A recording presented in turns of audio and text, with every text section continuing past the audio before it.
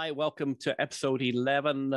Carrie and I have recovered from our flu, so we can chat about what we've been up to the past maybe 3-4 weeks now.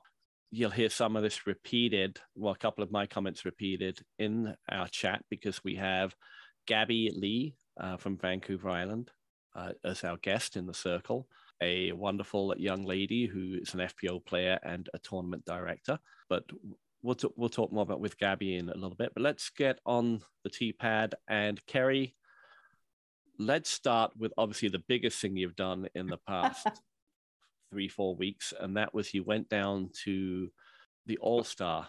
Yeah, the Disc Golf Pro Tour All-Stars weekend in Tucson. So give us some, what was the overall feel and then some highlights? Well, so there's an industry conference that happens the week leading up to the weekend, and I didn't take part in that. I know a few people who were there. Totally caught off guard when I was there on the Friday, and Charlotte Crabtree from Chilliwack tapped me on the shoulder. She was taking part in the conference and she's on her way to fly out, but she came and said hi. So Craig and I bought weekend passes. So we got there for the Friday, and there wasn't a lot of spectators. Friday was pretty quiet. I'm going to say it felt like maybe 150 people there total. There was a lot of staff and a lot of volunteers on the ground, which allowed us to be on the ropes the whole time. Same with Saturday and Sunday. There's a few more spectators Saturday and Sunday. There's probably 200-300 people. I really expected way more, but the coolest part about it was how accessible the pros are that weekend. Like, they're not there competing for points, or they're automatically, if they've been invited and they accept, they're automatically paid to be there. And then if their team wins red or blue, there's extra money involved, right? They're staying at a luxury resort. It's the El Conquistador Golf Resort by, I think it's the Hilton. Absolutely beautiful. So yeah, like there's autograph signings after every round. And when the singles or doubles were done on Saturday, you could walk up to Paul Macbeth and have your picture taken and get a disc signed. And Simon was hanging around, and Calvin Heimberg, and, you could chat with them. You'd go up to the Hilton to sit down and have a beer and happy hour. And, Simon sits down next to the table, or Ricky Wysocki and Gannon Burr are sitting inside eating dinner. And like, it's very casual. Like, and I did not fangirl. I didn't get a single autograph while I was there. I hung out with Zoe Andike quite a bit, Sarah Holcomb, met Ryan Clare from TopLink, Ben Smith from PEI, had some great conversations. For me, that networking was really valuable. That's for another time. But, and this watching them play, like being on the ropes and being, 50 feet from Katrina while she's driving, and seeing that serious face on her when she's trying to pump a big drive, or Sarah's forehand, and listening to Owen, laugh and have fun with her card, and Missy. And it was very cool. It was a really cool experience. I'd recommend it to anybody. It was reasonable. The only downside is Tucson is not a vacation destination. So it's expensive where they're staying. To get a hotel in that area is expensive. So we stayed probably 25 minutes away. We used our PDGA discount code, and we stayed at a Red Roof Inn. But it was worth it. It was lots of fun. It was definitely lots of fun. So I'm glad I went there and not Vegas. Yeah. So the one thing I thought was really cool, apart from the whole event for your trip, was you got to meet 3 people who have appeared on our podcast. You got Zoe, you said. Yep. You got to bump into Missy. Yep. And Holland as well. Yes. So Holland was elusive. She was hard to, she's not a very big people person, I don't think. Yeah. And we were on hole 10, and there's like one porta potty there. And I was in line, and Austin Hannum came in behind me, and I said, "Are you waiting in line?" He's like, "For Katrina." And I said, "Well, Katrina can go ahead of me." Like, they were coming off the hole, moving over to tee off. And so Katrina went in, and then Holland came running down, and I was like, "Holland, you can cut in front of me." And she kind of looked at me like she knew who I was. And I'm like, "I know this is really awkward. We're standing in line at the porta potty." I said, "But it's Carrie from Flight Pass." She goes, "The podcast. I knew I recognized your voice." So it was kind of cool, but that's where we met, in line for the porta potty. There you go. So that's cool. Yeah, and Misty, I met her at the Discraft. The Discraft was vending, so they had a big booth there, and she was in there after her round. So I introduced myself to her and asked how her trip went, and it was really good, and she had a good time, and she was really excited, and yeah, it was pretty cool. It was really cool to like meet them and have them be just as pleased to meet me and remember who I was and our interview, because they're on so many podcasts, right? So it was that was really cool, like for them to remember, oh yeah, with Clive, right? And I was like, yeah, that's us. Oh my God. Yeah, like, cool. That was kind of where the fangirling came from. Yeah. Not so much that we're disc golfers, but our podcast. Yeah. I had a similar thing happen with not someone who's, disc golf famous, so to speak, but I was at Frosted Flings playing in the tournament. And that was probably one of the major things that happened. And because I'm pretty proud of this, you'll hear it late. I know you're going to hear it later because we recorded the interview with Gaby. But my first round, I shot 100 points above my rating. Not that my rating is very good, but it's still, that's huge though. That is huge. Yeah. And then I didn't place well a second time, but Ella Hansen was at Frosted Flings. And so Dan from Okanagan Display, Justin, and I went, and there's a guy named Lorne who used to be in Kamloops and is now in Nanaimo. And Dan said to me, have you met Lorne? I said, no. And he goes, Dan, this is Clive. He goes, oh, I know who he is. I said, you do? Yeah, I recognize his voice from the podcast. That's awesome. That was pretty funny. But that's so cool, right? Like, that's just a random, and that's your second time a random disc golfer. You're like, oh, Carrie does the podcast. People they know who we are. Yeah. world famous for, But yeah, that was cool. But so what else have you been up to? Because you came back and then... Very sick. Yeah. Very sick. I'm on day 8. This is the most I've talked without having a massive coughing fit or my voice cracking. It's starting to crack now. But yeah, we spent 2 weeks in Arizona. Worst weather. They're having the worst winter ever. I wore shorts once in 12 days. Yeah. I have a really awesome sandal tan. That's about all I got. I think the warmest we got was we had one day at the All-Stars where we were about 26 degrees Celsius. And then we had one day when we came back with my dad at his place where it was about the same. And then other than that, we averaged probably 12 degrees, maybe 15 degrees. But the winds I've never experienced winds like that ever. Like we had sustained 60-mile-an-hour winds for 2 days. Like it was insane. There's white caps in the pool at my dad's resort. And we were in it because it was warm, and people were walking by like in their puffer jackets and mitts and toques, and we're in the pool with our drinks, and they're like, you must be vacationing from Canada. We're like, we are. We're not shoveling. Cool. Yeah, it was awesome. But yeah, it was really nice. I got some really great quality time with my dad. We spent some time in the Superstition Mountains, which was beautiful. It was pouring rain, but the desert is so green. I don't think Arizona's seen that much moisture in decades. Like it is so green in the desert right now. Played some disc golf, played a little course on the way out of Tucson, played Casa Grande's local course like probably 6 times. Yeah. And then came home, and I have been holed up in my house. I went on Friday morning so it's been 2 weeks now since you came. Oh no. No, Friday was a week. We went this Friday morning. It opened Saturday morning to Costco Friday. Okay. I don't know. And went and stocked up on vegetables and stuff and came home. So we've been out for like 40 minutes since we've come home from Arizona 9 days ago. Wow. So yeah. So that's been your disc golf adventures. Yeah. So pretty I'm cool registered. Adventure, though.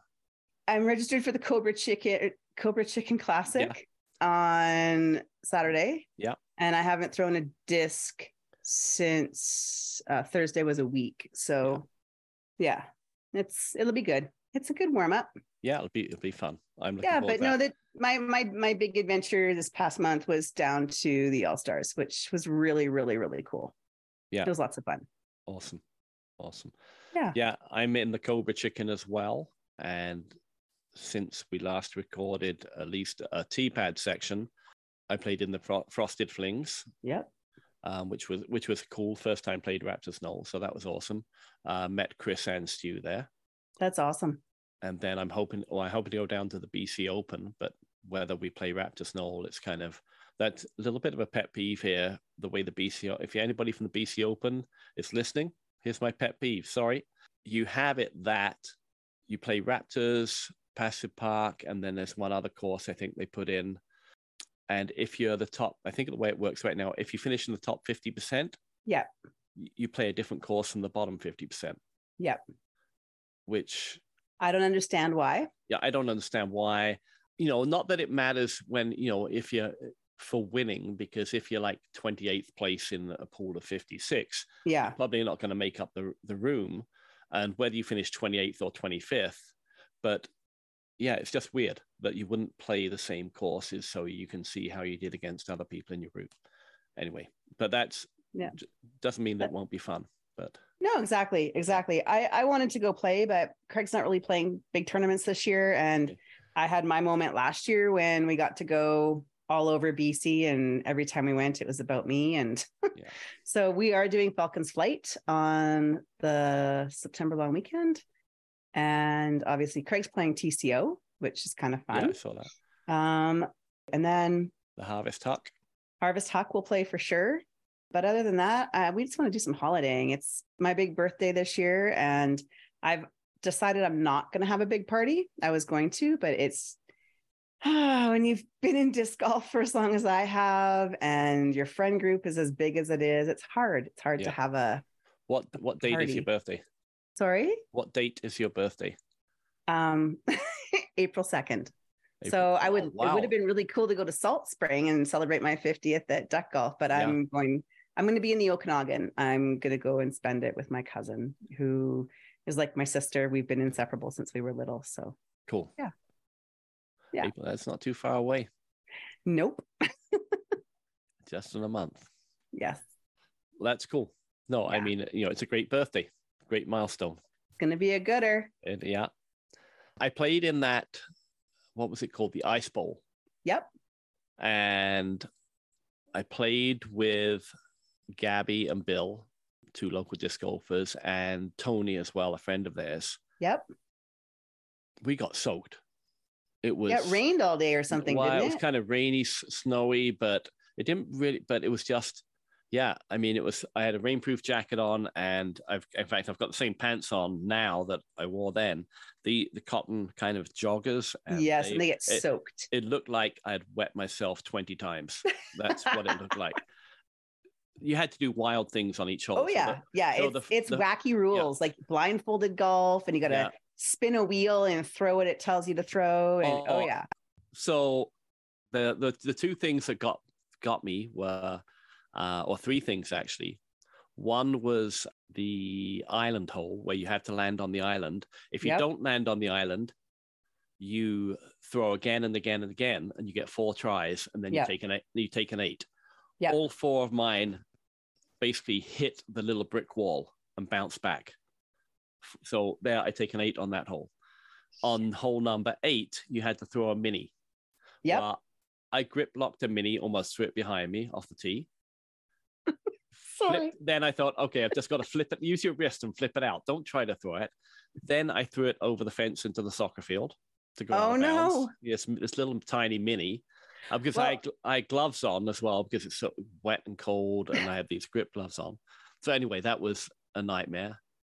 And then I'm only laughing because I played duck golf for like 20 years, and the rules have been adjusted a little bit, but I'm very familiar with like the mini hole. And we used to play it at Rose Hill, not on a short hole at Mac Island. It sucked. And we didn't have those junior discs that you're allowed to use either. Well, yeah, I know. If I'd have known, I did know, I'd have bought one of those junior discs. Yeah. Because, anyway,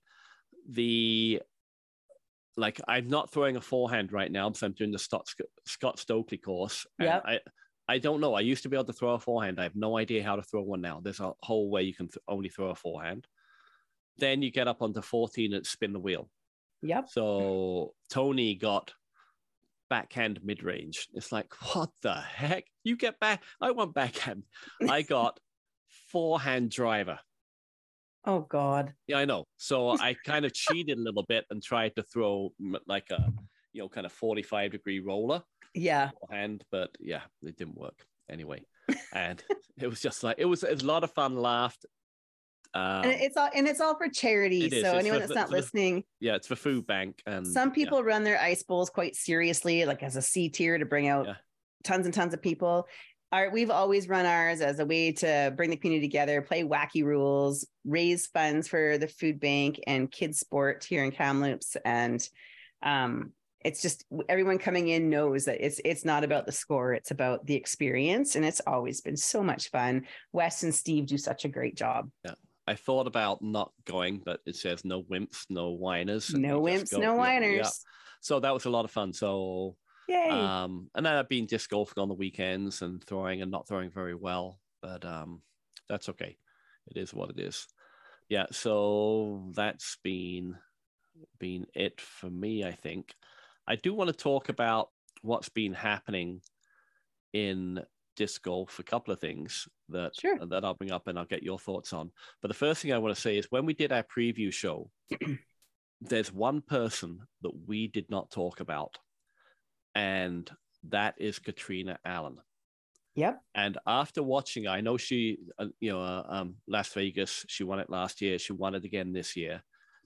But I think I'm going to take ownership that I didn't do her justice, because if I was doing this show again and I was going for player of the year, after knowing what she's done in the off season, that she's gone away, she's got a personal trainer, she's worked on a game, she's rebranding herself. I think that this is obviously my own personal view. I think she watched what Kristen did last year and how focused she was and how ready she was and how physically and mentally prepared she was, that I think that was her goal this off season, was to go out there and do that. And she had 3 great rounds. And on the 4th round, when people challenged her, even though she didn't have a good round, she just dialed it in, made the putt, made the shots that she needed to make, and won it. And I think that if anybody is going to have not quite as good as a Tatar season, if I was to pick any players to do that, I think it would be Katrina Allen this year.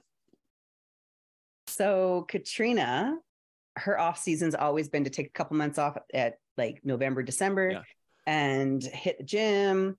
She hired a trainer this year, but she's always like, she doesn't throw rounds because she can't get onto a course. Like, she lives Arizona, her in Austin, and she can't just go out to Vista and play. Like the one time her and Austin tried to play, she was saying she's caught, like, you can't throw 6 putts because people are backed up. They want to play, right? So they just go to the field to do lots of field work.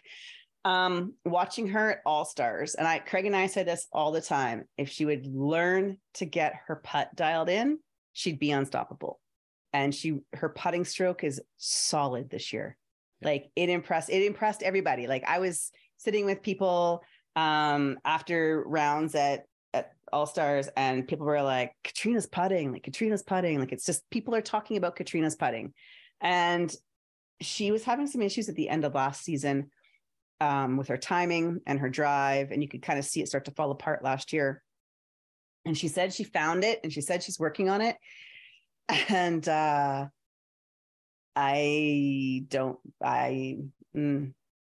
watched it. She's got, rather than swing her back leg, she's not following through. She's kicking it up in the air.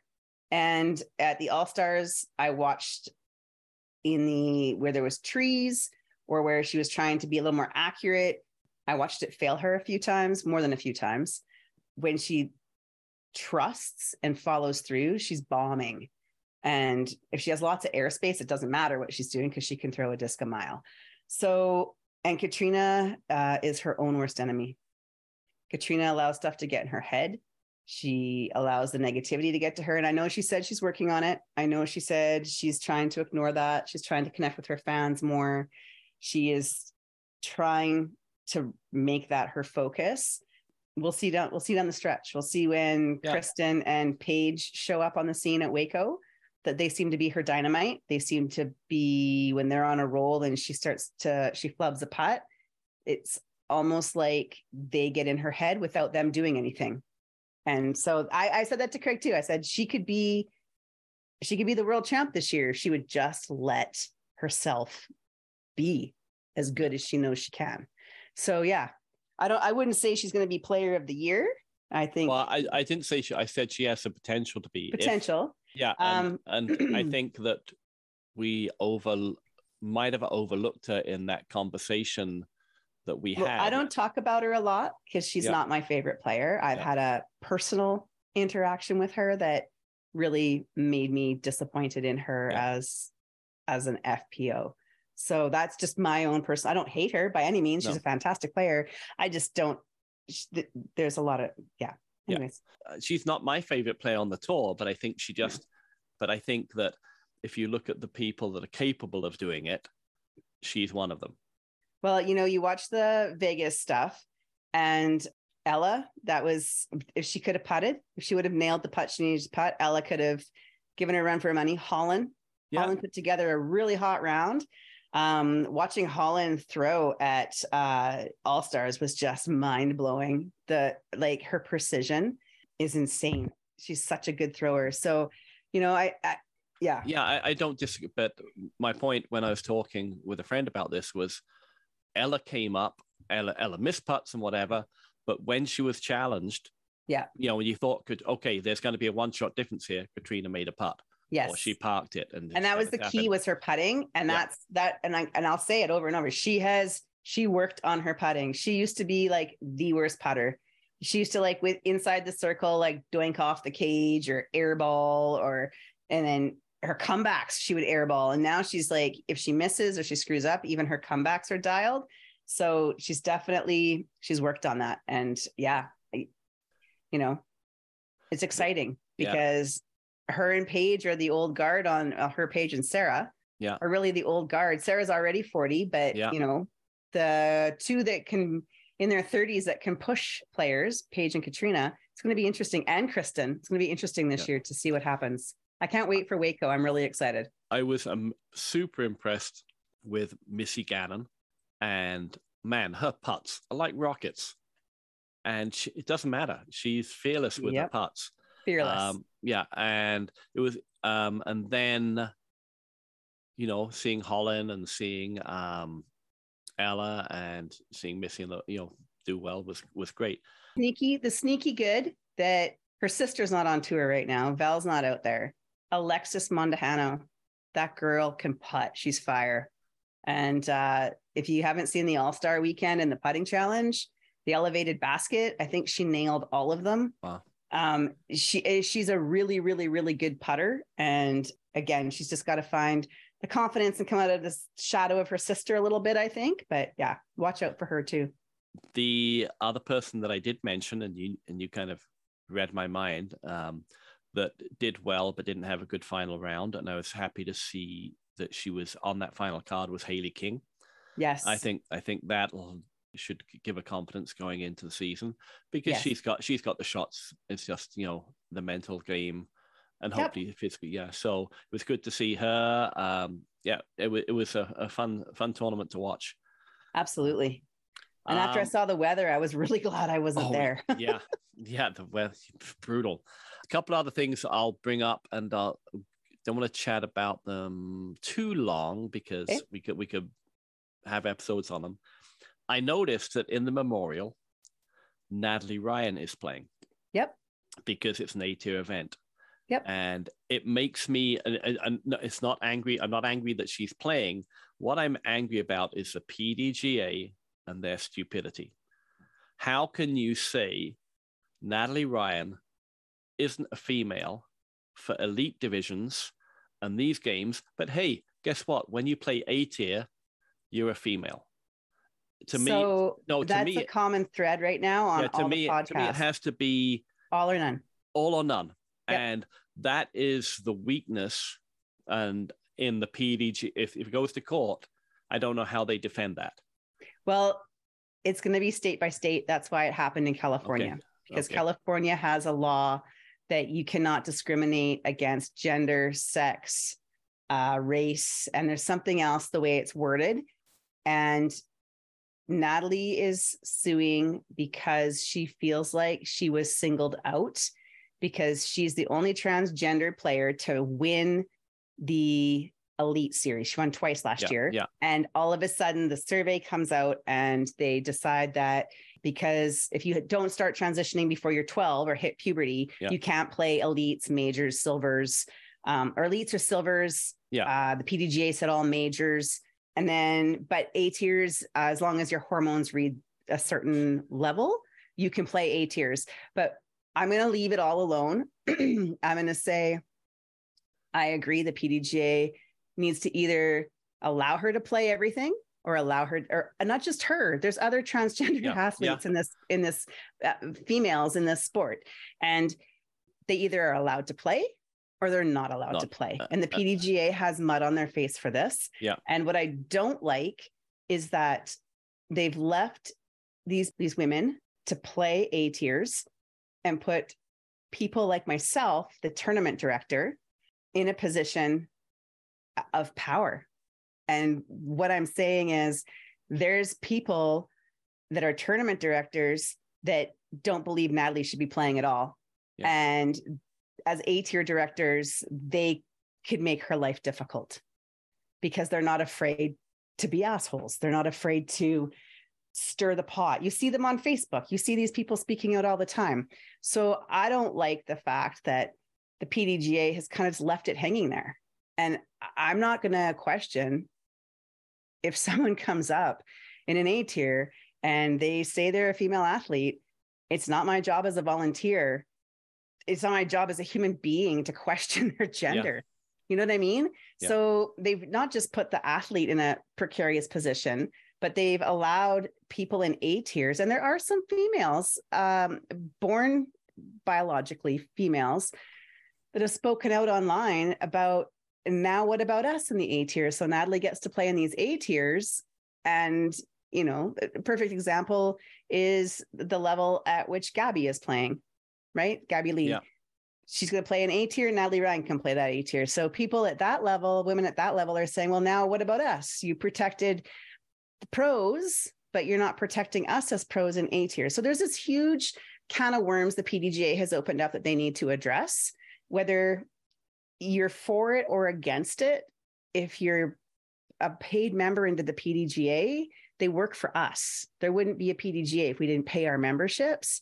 And you need to have better guidelines and you need to have better rules. Like I just listened to Calvin Heimberg and Brody Smith and Paul Ulibarri, and I can't remember what other podcast, but they were talking about it. And that's kind of their take too. They're not saying she should or she shouldn't.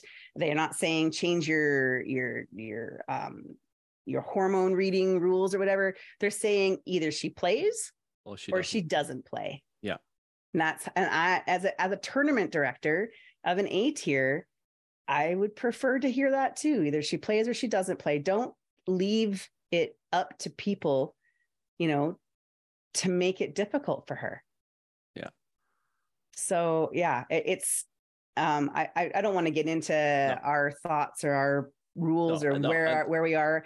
I have nothing against transgendered athletes, but if you're transgendered and you're coming to one of my tournaments and it's an A tier, everybody plays, because it's not my place to question who you are or why you're here. So, you know, and like, I'm a volunteer. I don't get paid to do this. So, and we're basically people on the street that have totally uninformed opinions about this issue. I mean, we have opinions, but most of them are probably uninformed, and the opinions, like, you know, there's that famous phrase. Everyone's got one. Like one. Yeah, everybody's got one. So the other one that everybody has an opinion on, and I'm going to give my opinion on, and I've had a couple, when it first happened, I had a couple of debates with a fellow disc golfer, is Gannon Buhr. Now, and you can probably give some, you know, being around longer than me in the disc golf game, you can probably reveal some other things that maybe have happened in the past where it comes to contracts. My point is, and I'm going to keep it brief because, you know, I don't know all the facts, is that I'm tired in any sport of contracts, just people just breaking contracts. walking out on contracts, whether it be, demanding a trade in the NBA, or say, I'm not playing, I'm sitting out this year because I don't believe in this, and you've got to trade me, or trade me. And so my opinion on this is that whoever broke the contract is liable.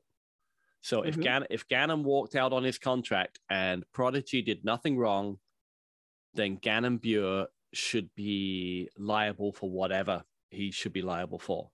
If Prodigy didn't honor the contract, then Gannon Buhr should be able to walk free and do whatever he wants. And maybe Prodigy now have to say, hey, we didn't honor this, we owe you this. That's, and I've had the arguments about that, suing the kid. No, they're suing his mother. She signed the contract. I know, but the kid is just a plea on his fans saying, "Oh, you're picking on the kid." No, he's playing in an adult sport. Yep. He's had people sign his contract. He didn't walk out on a contract. Well, no. They were in a 30-day cooling off period because he went to them. So when I was at the All-Stars and on the Friday night, I heard all about it. Yeah. When he announced on the Saturday that he was cutting his contract. Yeah. He'd gone to them with they back owed him bonus money, $500, and he had to ask for it. And they owed him these discs that they said that they were going to give him. And he said, and in their contract, I can't remember what it's called, but it's basically a 30-day cooling off period where they got to come good inside that 30 days. Yeah. On the Saturday, when Ultiworld broke the news, had been the 30-day mark, and Prodigy had not come good on what they had told Gannon they would do for him. However, they're saying that they gave him the $500, but everything else was just a verbal agreement. So they shrug your shoulders. Yeah. That's where I have an issue is, why are we still working on verbal agreements in a sport where $1 million a year contracts are being signed? That's my issue. And why would you make a verbal agreement with a young, impressionable 16-year-old kid who's excited to be playing and caught up in the beauty of the sport? And I'm going to be a pro tour. I'm going to be a pro that tours. I'm going to have this contract. Did Prodigy kind of take advantage of that?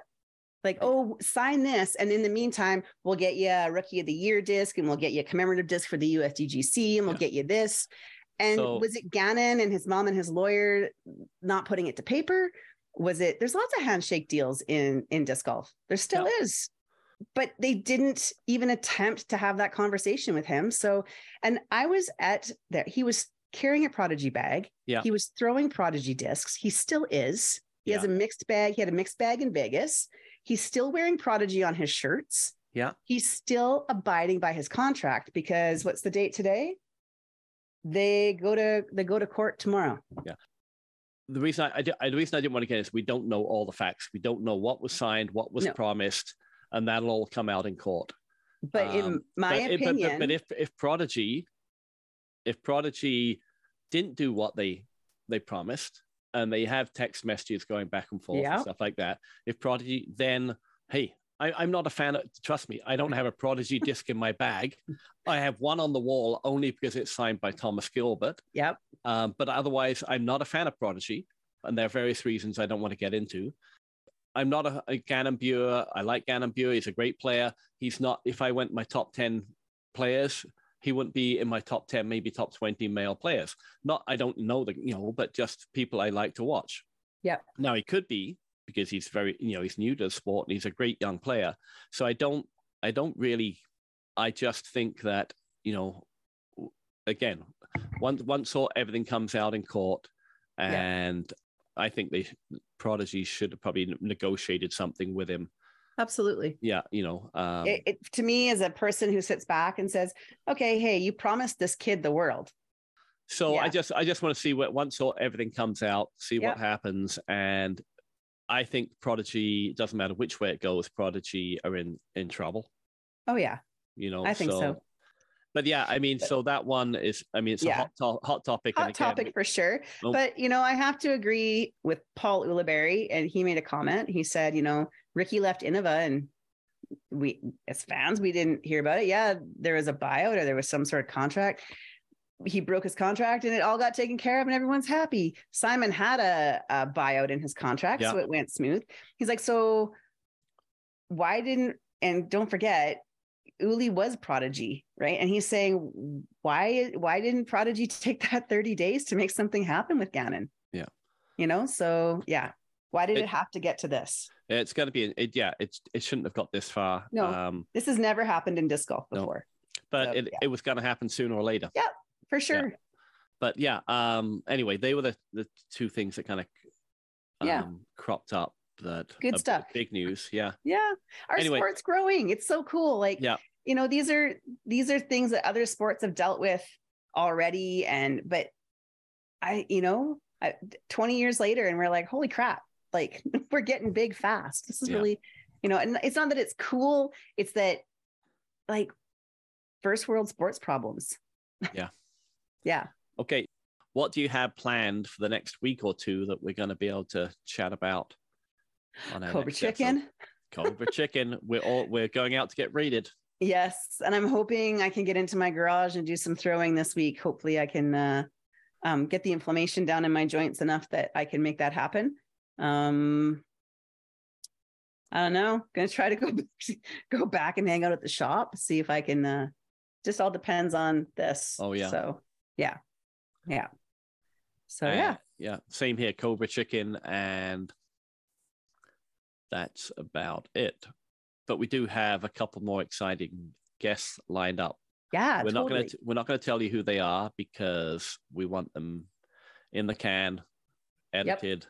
But yeah, I'm looking forward to our next week's interview to chat with a gentleman about a disc company. So I am too. It's going to be exciting. Yeah. Okay, so let's go. Enough of us babbling about what we don't know, or me anyway. Let's go in the circle, and today we have Gaby Lee. Do you have any questions before we begin? No questions. I'm like a bit of a preparer. So when I was like, what are you going to ask? I thought about all the potential questions, and I'm a bit of a goof. So if I and ah, then hey, it's part of what it is. Part of who I am. It's totally casual. It's okay. Yeah. Thank you. No questions then. I was going to say, down at All Stars, I got to meet Zoe Andyke in person and chat with her. And she told me, Clive, she said, I'm just going to tell you this right now. And she looked at Craig. She's like, best podcast I've ever been on. She goes, they gave me so much freedom just to babble and talk. And she goes, I had so much fun. And I was like, yay. I listened. I loved that episode with Zoe. Yeah. She's amazing. I got to play with her in nationals, and she is just the best. She is. She's very cool. Yeah. All right, let's start. Ready? Yeah. Okay. Hey. So in the circle today, we have Gaby. We can call you Gaby, or do you like her to be Gabrielle?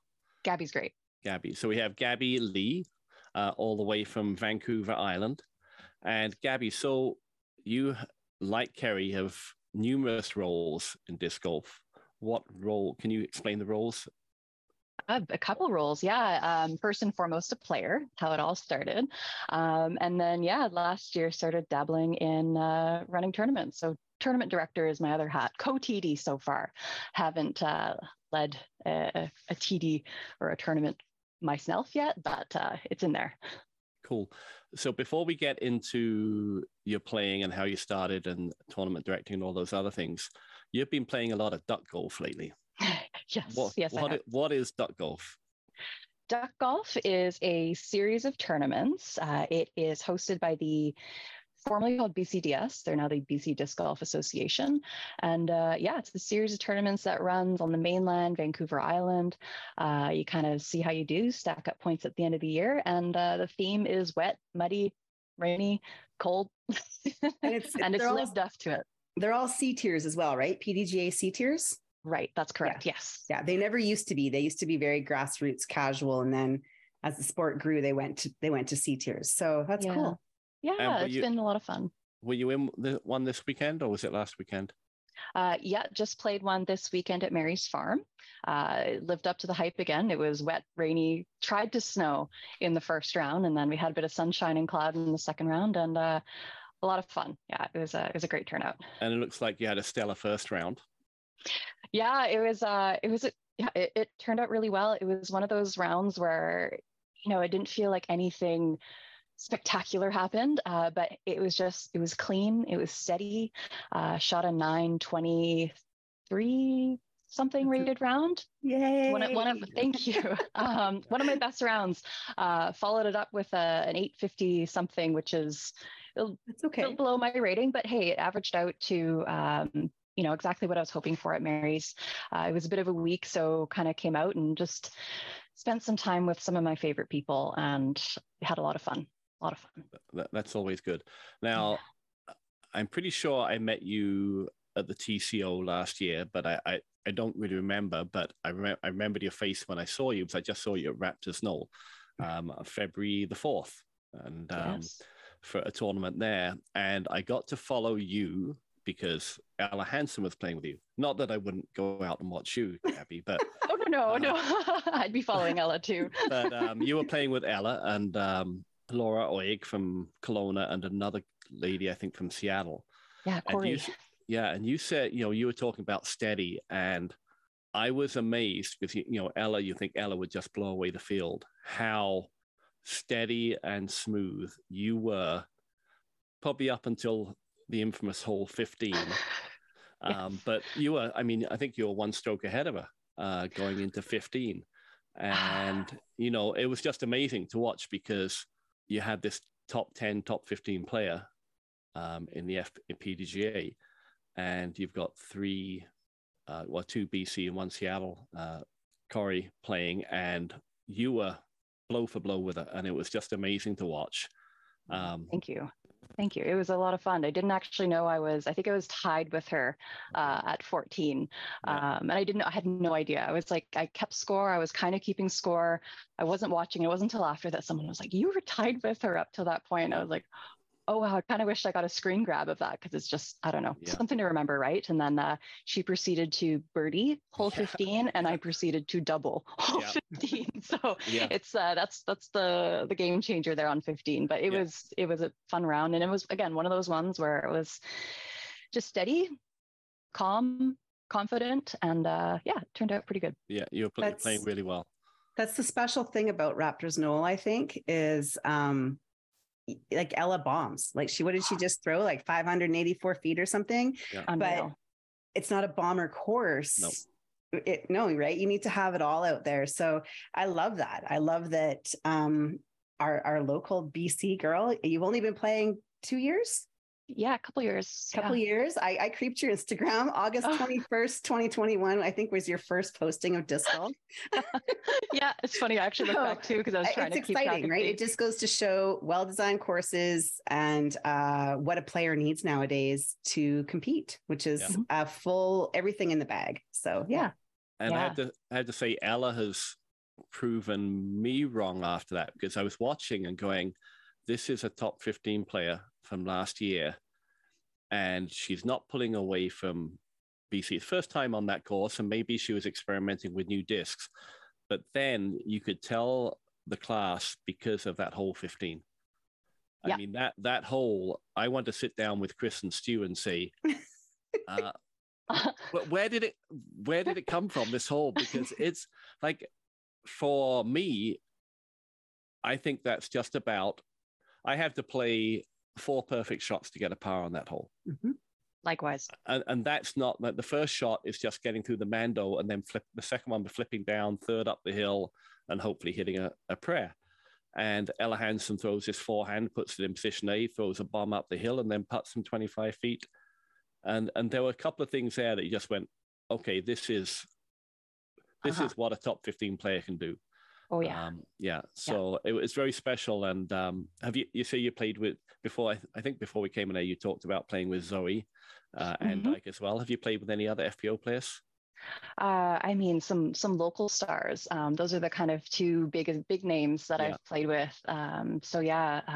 Ella was the recent one. Played with Zoe and Dyke back at Canadian Nationals in PEI last year. And it's funny, you speak about tools in the box. And I mean, definitely skill-wise, they have the shots, they have those. But I think the other thing too is just experience, like time on tour, time on course and everything. but also like a competitiveness that I feel like I don't have yet, or like a focus and a drive. I see that kick into high gear with some players, even some of the ladies I play with here.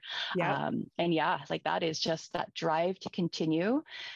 It's huge. And, I saw that in Ella, because I think she still beat us by like 12 strokes or something by the end of it. So it's huge. I find I played competitive sports all through high school, and I love the sense of being on a card, but digging deep for that compete. Mm-hmm. And I love that next level. And I know a lot of people can't find it and they don't know where it comes from. And I can't explain it either, but I know what you're talking about when you say that. Like, you see these people that, like Ella, she just all of a sudden on hole 15 locked into a next gear and went, right? Mm-hmm. And I think it's right. It just comes from a lot of experience of team sports, anything you've like, I noticed, is it CrossFit that you do? Gosh, that's back in the day. Yeah. I had a little bit of a gym rat period in my life. Yeah. But CrossFit and there's that drive to like get your next personal best, right? And so that's kind of, for myself as a team player, that's what I've always dug into, is like, okay, we need that next basket, or we need that next spike, or we need whatever it is to win, to get ahead. And I've always kind of gone back on that. But if you haven't been in competitive sports or played on a team sport or anything like that, I think it has to be learned. You have to find it, right? Like, it's a tough one too. I feel like I get moments or glimpses of it, and I look back at a shot or a round and I'm like, wow, there was a second there where I was so zoned in. I picked my disc, I was confident with my shot, there wasn't a doubt in my mind. And I said to Thomas, it's hard too, because we don't ever want to come across as cocky when we do it, but we want to be confident when we do it, right? So there's this difference. And I remember Katrina Allen making this comment probably about 4 years ago. And she's like, how come when Paul Macbeth zones in and he's like, eye of the tiger, he's amazing. But when I zone in and I do that, I'm now a bitch on my card. Like, I don't understand why. I'm just being competitive. I want to win. Am I supposed to just back off and be like, oh, I'm sorry, and let the other people win? So like, there's this level, especially with FPOs, I think, that there's more cattiness between women. So trying to find that next level and push, you don't ever want to come across as mean or live up to that stereotype that mm-hmm. society has put on us, right? So yeah, definitely. And you say that too, and it's like, maybe that's kind of in the back of my mind, because I'm very much like, oh, I want all the ladies to do well. I love seeing everyone do well. Like, I don't care if I win, because a friend will win. And it's true. It's deep down seated true. But yeah, I think part of it is like, maybe I'm a bit of a people pleaser, and I don't want to ruffle any feathers or get in anyone's way. So trying to find a balance for sure. Well, you got lots of time. I had a discussion today with a fellow disc golfer, and we were talking about, he was talking about what level he should be playing at, whether he should play at MA40. And in MA40, there's some, 2 or 3 really good players that are going to win. Then you've got the big bell curve where he would be in, and then you've got the people who aren't as good. So he says he's never going to win in MA40. And MA2 might be the same, but if he went down to recreational, because he would be pushing to win, and he would feel better about himself because he's beating people, or he's shooting better than some people on his card. Whereas if he plays maybe MA2 or MA40, people are getting birdies, he's getting pars. And we had a discussion. I said, to me, that it's a competitive sport, but it's competitive with yourself. It doesn't matter what division you play in, mm-hmm. you can only beat yourself or win with yourself. So if he shoots a +3, let's say, that's a good round no matter what division you're in. It doesn't matter whether someone shot a -10 or a +10 who you're with. So that whole it's a weird competitiveness in individual sports, because you can only go out there. I mean, people can push you, people get a birdie and you go, I've got to focus, but basically you're playing against yourself. And I think you're playing against the course, I think. And the course and yourself. But there comes a point though where you want to win. There comes a point, because why are you there? Like I always say, I don't come to a tournament to lose. I don't pay $150 to lose. I do often. Like, don't get me wrong, but I'm coming to win. Like, and I'll tell the players that have a good round. I'm here to win. But I smile. Yeah, I mean, that for most disc golfers is, I mean, I'm not saying FPO. I mean, if you're an FPO and MPO and you're entering a tournament, you want to play for a win. But apart from the top 20 men, the rest in there are going, I hope I win. Exactly. Yeah. You know, and when I enter a tournament in the MA50 and I know who's playing in there, a win for me is shooting better than I should. Yeah. That's the victory. It's like I'm not going in there. I don't want to lose a tournament, but I'm realistic that I've only been playing a couple of years, and I know a lot of people I'm playing against, especially locally, and I know that I'll mention Brent Ross. The chance of me of beating Brent Ross, he has to have a bad round, and I have to have my best round. Now, I'm always trying to have my best round, but I can't control what he does. But there are certainly things where you are playing against the other player. Like if you two are playing and there's one stroke between you going into the last 3 holes, you're playing against each other. You have to still play within yourself, but there might be that I've got to run this putt now. Yeah, a little bit of match play there. Yeah, so it's the competitiveness is it's more of a mental thing than a team game. It definitely is. And I've had similar conversations with women who play kind of mainland and Victoria and stuff, and they're like, well, where should I play? And I see it in 2 ways. Because part of it is like a comfort. Like, where do you want to play? Where do you feel good about playing? Where are you at? Do you want to win? Who do you want to play with? What tee pads? I mean, there's so many factors. Which tee pads do you want to play on? Courses. And I feel like there can be a lot of external pressure sometimes. And I've heard that conversation a little bit as well. It's like, well, these people are doing this, so I should be doing the same. And it's like, well, yeah, but you can pull on, who am I competing against? Am I competing against others? Am I competing about myself? And what are you playing for? Do you want to practice that competitiveness? And that's maybe something that I've missed out on, kind of moving up to FPO right away, is playing for that win and being under that pressure to play for that win. So do you stay in the division with people who, I don't know, you may be in the top of your division, and do you stay there for a little bit and practice that drive and that competitiveness? Or do you hop up and play with people who are maybe at a different skill level than you, a higher skill level?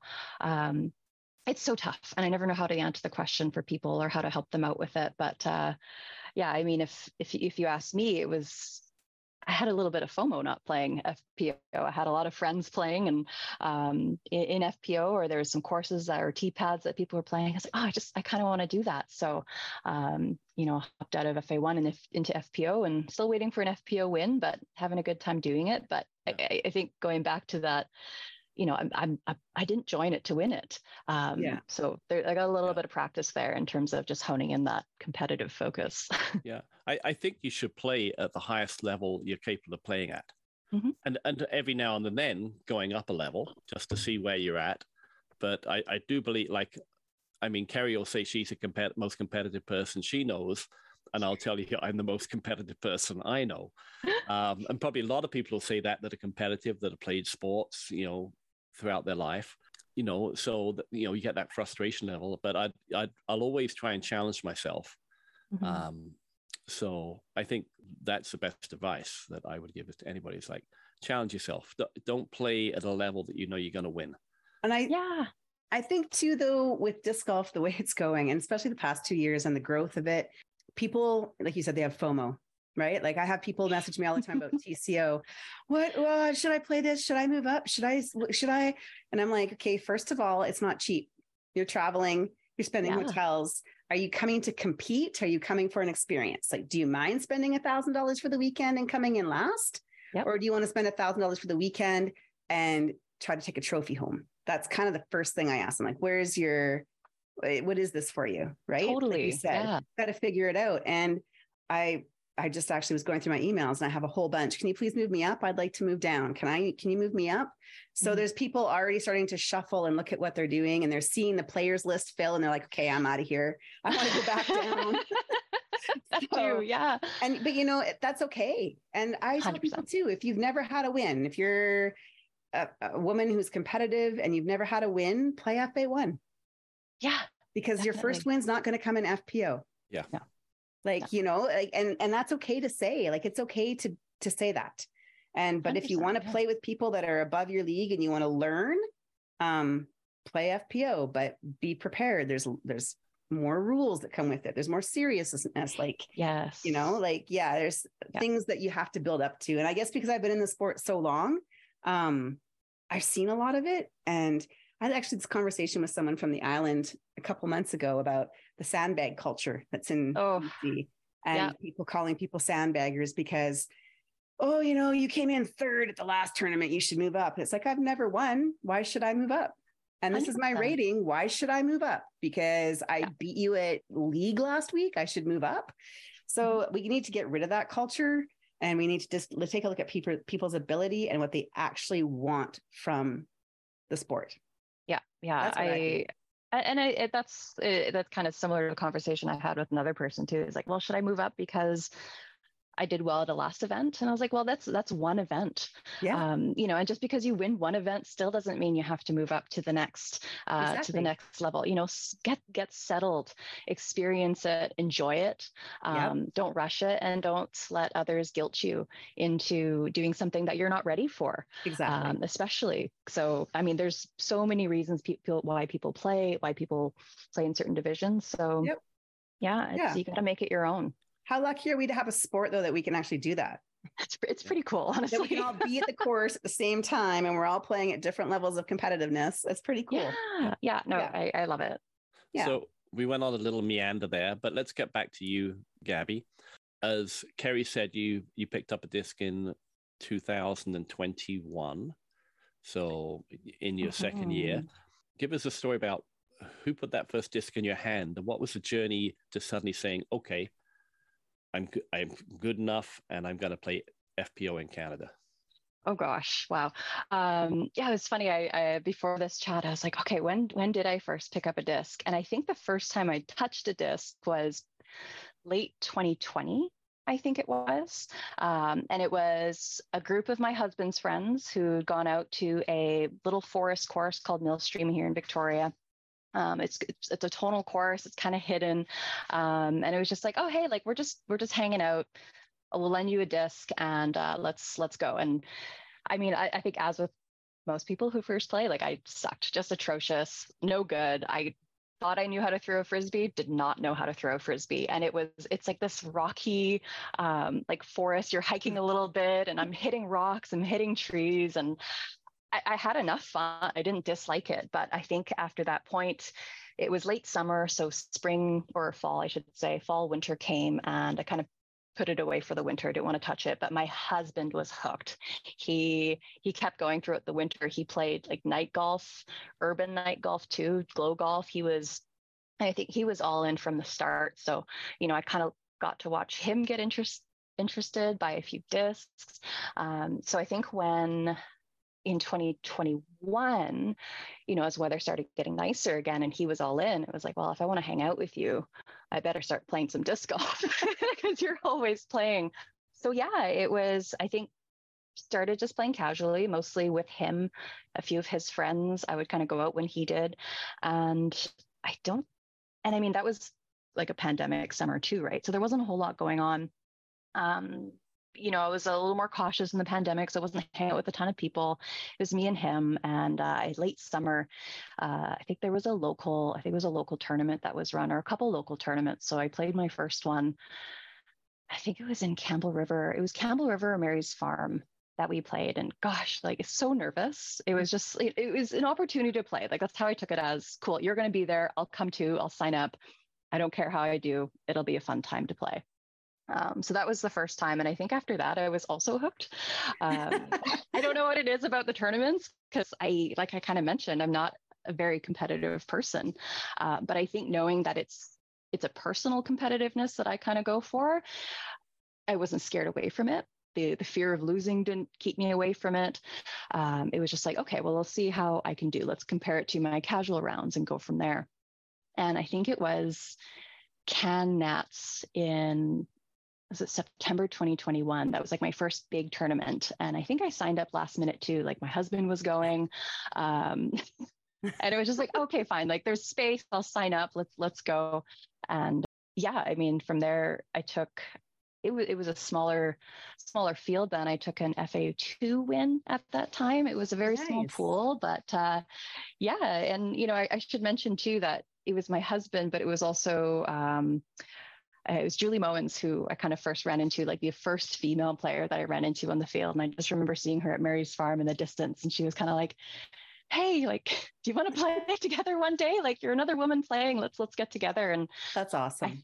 And I think meeting, someone else who had similar interests, a love for disc golf, patience for playing with a new player, was a key turning point. I think that just, I don't know, it became a point where it wasn't just my husband's sport, it was mine too.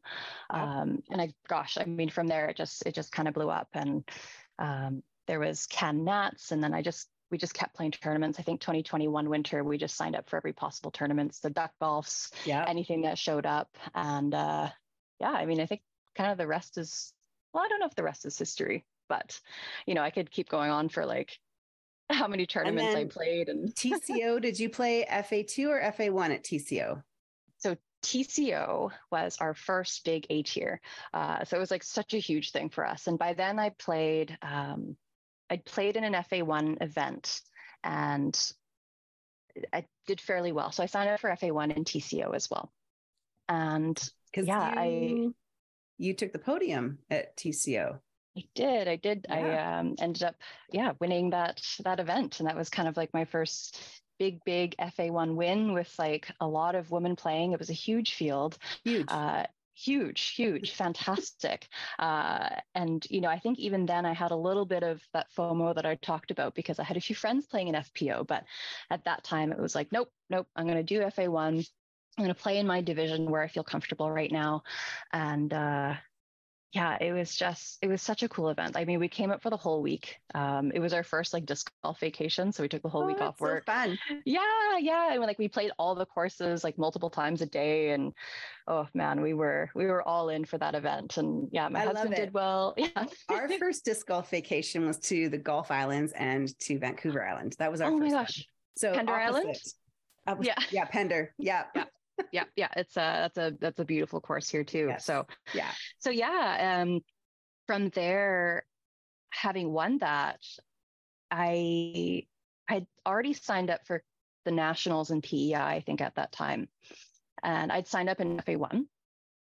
And I decided, I think it was at one point in the summer, and I was like, you know what, I'm just going to do FPO because I don't want to miss out. It was a great opportunity, right? Like you see Zoe's coming, and it's awesome. Yeah. At the time, Paige Pierce was signed up too. Yeah. Ella Hansen was there. And my friends, Julie, Jordan, Laura, Catherine Tang, they're all playing. So it was like, we all get to go up, practice the same courses, have a good time.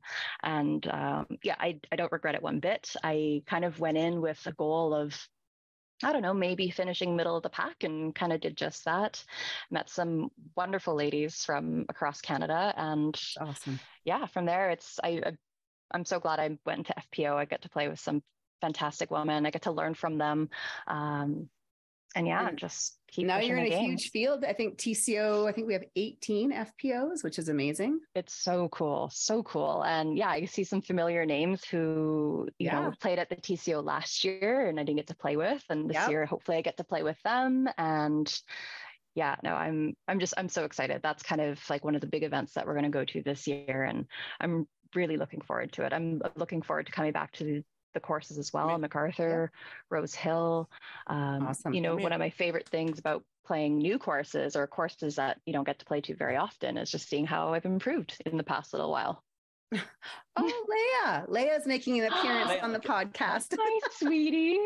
Oh my gosh. For people who we're recording this so we can see each other on Zoom, but Leia is Clive's dog and she's adorable and you'll see her in lots of Clive's Instagrams. So she's beautiful. Isn't she? She's such a good girl. Oh my gosh. But I was going to ask you, so it's not for everybody to jump into TDing, and it is not something we see a lot of women doing. So my heart sang when I saw that you were going to TD Frosted Flings. Is that what it was called?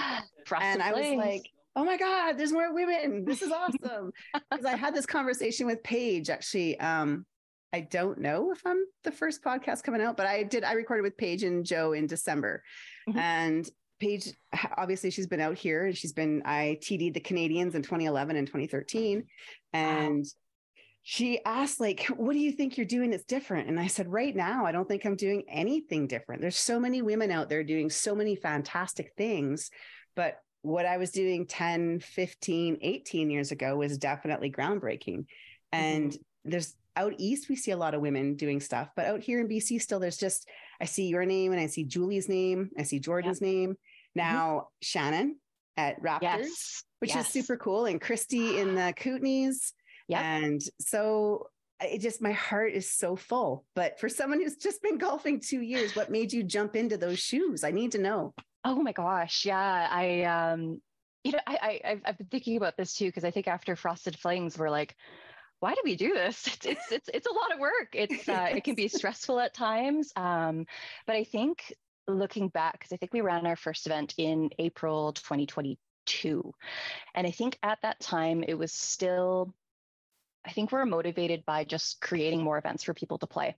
Because I think when I started playing and, when I first started hanging out with Julie, it was like, well, how do we get more events? Like, we just want to play more disc golf. And I think at the time too, there weren't very many sanctioned events on the island or nearby to play, or there were fewer and further in between. So I think at that time we ran a Gig Ogre, a get in, get out, get rated, which was just like a simple tournament aimed at bringing out new players. It's not focused on like big payouts or prizes or anything. It's mostly for people to just sign up for a tournament, really low cost, and get a rating out of it. So having it sanctioned to C tier, just getting to see, add to your ratings and see how you do in the course. So I think that was our main motivation. It was just to start adding more events. And I think as well, it was one of the things that we had ideas for what we would love to see in tournaments. And I think for the both of us is like, well, let's just do it ourselves. Let's try it out. Yeah, absolutely. That's awesome. Yeah. And I think I see more and more places doing it now, but, early registration for women, the word is escaping me now, pool caps or division caps as well. So giving all divisions an equal opportunity to sign up before kind of opening up those divisions. So those are kind of like our first, not saying it was our idea, but just to be able to implement them in a local space was what we wanted to do. So, and I loved it. Those. Yeah. I remember seeing that happening after TCO last year and it being probably my biggest regret to TCO. Like, there was so much great feedback, but I'm like, I'm all about growing the sport for women. And I didn't do anything early registration for women. And it just kind of bugged me. So this year I was like, underserved for a week, like women, juniors, and age protected. They get the opportunity. They don't have to be whole sponsors. And it blew my mind when I was like, holy crap. Like, we're at right now, including the junior girls, I think we have 58 women. I think we're 17% women or 16 point something. And incredible. I'm looking at the Canadians, which have about 80 more players than us, and they're the ones with 68 women. So I feel like we're doing great things out here. And, but I loved it. I was like, okay, I got to do this because I'm look like a fool if I don't. And, from what I can tell, being newer in the sport too, like it's just changed so much so quickly. Really quick. We don't expect that those divisions are going to fill up with the caps that we have, or that, we're going to have 50-50 men and women. But it's just about giving the opportunity for it to happen. And if it happens, great. And if not, then totally fine. Everyone else comes off the wait list and you get in and get to play anyways. I'm not sure whether I like the age protected term though. It feels like I'm age protected this year. I know. It feels like I'm going to be extinct pretty soon. No, I'm a protected species. So what I love about it though, Gaby, is it's having women the opportunity or giving every division available. It's still a thing where if you make women an afterthought, they're not going to ask. Like I've had that happen where I said, why aren't you offering all the FA divisions? Oh, they don't historically fill. I'm like, because you don't offer them. Well, they'll ask if they want them. The girls will. I'm like, no, they won't. Then we're still at that point in the sport. No, they won't. Yeah, exactly. You know, like we don't make us an afterthought. Yeah. Well, totally right. And yeah, don't make us ask too. Exactly. Why do the guys don't have to ask to get MA3? Why do we have to ask to have FA3? So yeah. So and I've been very vocal about that, and people know that about me. So yeah. Yeah. And I'm so new at this. I have so much to learn about the sport, the history of the sport in BC. So I don't pretend to know exactly how to do it. So, you know, I know mistakes are going to be made along the way. But I think another thing too is just being open to that feedback and welcoming that feedback too. Something I want to do more after tournaments is just kind of like the PDGA has a feedback page, but, you know, asking for that informal feedback too. Definitely. So I did with TCO. I sent out a survey to everybody, and then I said, use the feedback page. What people need to understand when they use the feedback page is that the tournament director receives your full name and your PDGA number. So I think that's why people don't want to use it, because they want to be a keyboard warrior. And, you know, a couple people used it. The PDGA gets it. And if they're not happy with what they hear, they contact the TD. I didn't have any issues. And the survey gave really good feedback too, which I'll do again this year. So I love that you said that. And I also want to tell you, it's okay to make mistakes. You're a doer, because if you didn't do those events, would anyone else have done them? Right. So I love that you did it. Yeah. I love that you did it, and that you're okay to do it, and not have you don't have to have our history to run it, to be a TD. That's amazing. Like just jump in, and I appreciate you, and I haven't played a single event you're doing. So well, hopefully you do one day. Hopefully Frosted Flings can become an annual thing, and we can make it bigger and better.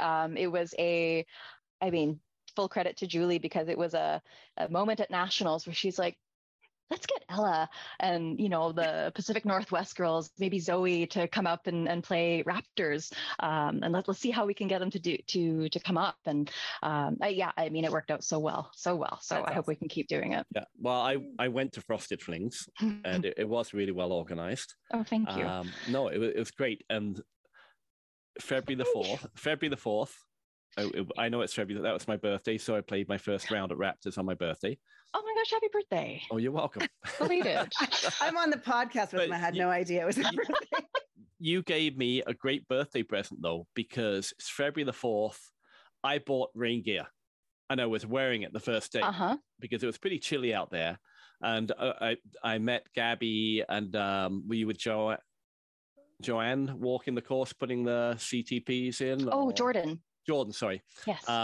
And we were about hole 3 or 4, and I hear this voice behind me, and it's Gabby. And I walked the course with my friend Justin, because I'd never played it before everybody teed off, and I was sweating. I couldn't take my rain jacket off, but I took another layer off, and it didn't rain on us once. It got a little bit colder in the evenings, and then Sunday it rained in the evening. Got up, tea time, didn't rain on us, so it could have been torrential. It could have been. Hey, and so, usually the more prepared you are, the less likely it's going to rain. So thank you for organizing that for me. Oh yeah. We specifically requested no rain, so you're welcome. Yeah. No, it was for February. It was just perfect conditions. You couldn't. It was beautiful. We were so grateful. It was a perfect weekend. Yeah. Yeah, and Raptors Knoll, of course, anybody in BC should play. It's a great course. Yeah. Yeah. And the red tees were harder than the blue tees, just to let you know. They're no joke. And that's what I love about Raptors is the course is so well thought out. Every tee pad it's got its own lines, it's got its own challenges. There's OB, there's hazard, there's obstacles. I mean, it's all there. So no matter where you're playing from, it's tough. So yeah, it's a fun course. Yeah, and I mean, going back to like, why do we do this? It's it's giving people an opportunity to play cool courses with awesome people, and I mean, just the smiles and the fun. It's what it's all about. Yeah. I love the community. Like you were saying, you weren't quite sure. Like your first event, you got to Mary's Farm, and you weren't scared away. And I remember my very first event was at Queen Elizabeth Park. Or no. Yes. Yeah, Queen Elizabeth Park, like, oh my God, 2002, somewhere in there. And I was scared, and I lost a disc and the guys came and they retrieved it for me. And some guy had stolen my disc and they went and got it and they stuck up for me. And it was just this community of people that I was like, you have no idea who I am. They're like, well, you're a disc golfer. I was like, oh my God, I found my people. And it's been like that ever since. Like, I love it. Like any event I've gone to anywhere across the states or anywhere around here, it's just, you find your people and it's pretty cool. It's so cool. And you say that. And I think that's what kept me in, or this what's keeping me in the sport is like, I've really found my people, as cheesy it is as it is, but like it's a community that I connect with and it's so welcoming. It's so encouraging. And I'm so grateful for it. Like I have lifelong friends because of it. You know, that first tournament, you know, I still play with Catherine Tang, Sophia Danica. I played up in Campbell River for the first time. And I was like, oh, hey, where are you from? She's like, oh, I'm from Victoria. And I'm like, how have I never met you? We're both from Victoria. And now we play together all the time. And it's so special. It's so cool. And just to see the progress as well, like the dedication of these ladies it's something special. And we can be goofy at times, but yeah, that spark ignites every now and then, or quite commonly, more so for some of the other ladies I play with. And it's so cool to watch. It's awesome. It's special, right? And I love that. Like I really believed that we were beyond women not being accepting of other women. But I've just been reading recently in some of our Canadian disc golf women forums that there's some struggles happening and not out here, out east. And it breaks my heart because I don't know, I haven't played with any of the women you've mentioned, but I feel like if I walked onto Mary's, I could say, hey, do you guys want to play? And they play with me. Whereas 100%. The sport's gotten so big out in Ontario that the women are struggling right now with letting women into their inner group. And it's so, you know what? It's growing pains. The sport's growing, which is huge, which is what we wanted. Right. So you're coming in at like a crazy time in the sport, which is, it's wild. Like I said, the first tournament I played, I think there was like maybe 2 women in my division. And now I can play in a tournament and it's like a new card every time. Some events. It's really, really neat. And you know, it's so unfortunate to hear about the growing pains. But, you know, I think there's some people are so different, right? And I think so many people play the sport for different reasons. And, you know, those reasons you play may not connect all the time, right? Like some people are out just for a good time. Some people want 100% focus, 100% tournament driven. And how we can make space for all of those people, men, women included, it's difficult. And it's growing pains. And how do we do that? And I think that's part of like the tournament directing as well. It's just like, you know, not every event is going to please everyone. So you nailed it. Making events for everyone too. So we ran a WGE event last year and, you know, we really aimed it at newer people into the sport, juniors as well, really focused it on, you know, maybe not coming in and winning the event. Everyone walks away with a prize, that kind of thing. And then Frosted Flings was, you know, this is a B tier, you're coming to win. So, you know, payouts for everyone. No.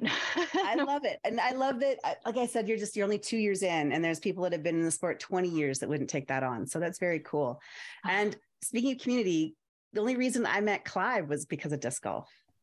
So that's how the podcast started. Was he approached me at TCO last year. So, and we have mutual friends that we've each known for a time, but it was kind of cool. That's how Clive and I came together, was disc golf. So and that's really neat. You mentioned that, and social media is another crazy thing with disc golf. So many people, and I actually met Shannon, who's running the women's event at Raptors in May through social media. She runs the Raptors Knoll page, and you know, you just start connecting and you start chatting, and it's just like, hey, like we have something really cool in common, and that's disc golf. And it's just so easy to base a relationship off that when you have something so fundamental in common, especially with the same goals, which is to play a lot of fun disc golf, run some cool events, get people involved, get people playing. And it's easy when you find your people, and it makes it worth it every minute of it. Absolutely. But both you and your husband, I believe, are on Team Okanagan Disc Supply. Is that correct? Whoop, whoop. Yes, we are. Yeah. So how did that come about? I'm doing a shout out to our sponsor here, but of course. Yeah. It was I don't even know how to fully explain it. I think it was one of like the really amazing things about the TCO. It was we finished up the tournament. I'd just finished I'd finished my round earlier that day. I'd won. I was kind of like on cloud nine already. I had no expectations for the tournament. It's like, I'm just going to go have a fun time. That was a cherry on top. And then I got to go watch the end of Sylv's round at Rose Hill. And he ended up finishing really well as well. It was his first big tournament and he ended up in the cash. And it was just like, that was his only goal. MPO. Played in MPO. Okay, yeah. So that was incredible. And he got an ace, didn't he? He did get an ace. Yes, he got an ace at MacArthur, and I got it on film too. And it was just like, oh my gosh, there was so many things about that event that'll just make it forever one of my favorite events. Not for the win didn't matter at that point because there were just so many things about it it was the people, it was the things that happened, it was the courses. But to go back to your question, at the end of the awards ceremony for MPO at Rose Hill, Dan came up to us and he was just like, hey, like, good job this weekend to both of you, like really well done. And he's just like, hey, do you guys want to join Team Okanagan Disc Supply? And it was just like, oh my gosh, okay. So he's like, think about it. I remember Dan mentioning you before TCO saying like, Gaby off the island. And I was like, Gaby off the island? I was like, who? And I was like, when I looked you up on Instagram and I was like, oh, and then he came after TCO. He's like, Gaby and Sylvan are on the team. And I was like, awesome. So he knew who you were. Like, I don't know if through somebody else or if he had seen you play somewhere else, maybe, because Dan and the crew go down to all the events in Vancouver. So yeah. And I mean, we have other Okanagan team members on the island as well, like Lauren and Alejandro in Nanaimo. And I knew them well enough that, we played in multiple events. We're all at the same tournaments on the island and stuff. So maybe that's where it came from. Maybe it was Alejandro mentioned your name to Dan is where it came from. So I was thinking so. And I still have to reach out to him and like thank him because I think that might be why, because he came up after and he was just like, good job. Nice. No, nice. Yeah, no, just that's grateful. Awesome. Yeah, really grateful for those connections because that, didn't need to happen. But it was just, you kind of extend out a branch and some trust in people you don't know. But again, it's just that kind of common ground of playing awesome disc golf with awesome people and doing awesome things for the community, which is kind of was why joining the team was a no-brainer because Dan and Okanagan Disc Supply just put so much back into the community. And I mean, even kind of when you look at how the team is built, it's like, what are you putting back into the community? It's, it's very community based, not just it's not based on your rating or your wins, and that's not what Dan wanted. So it's pretty cool. Exactly. Like, it's a pretty fun team. So it's really neat. And it's such a supportive team. We get excited for everyone, and it's a lot of fun. I'm so grateful to be part of the team. There's a huge piece of the team going to be at Canadians. I said to Dan, we need a picture.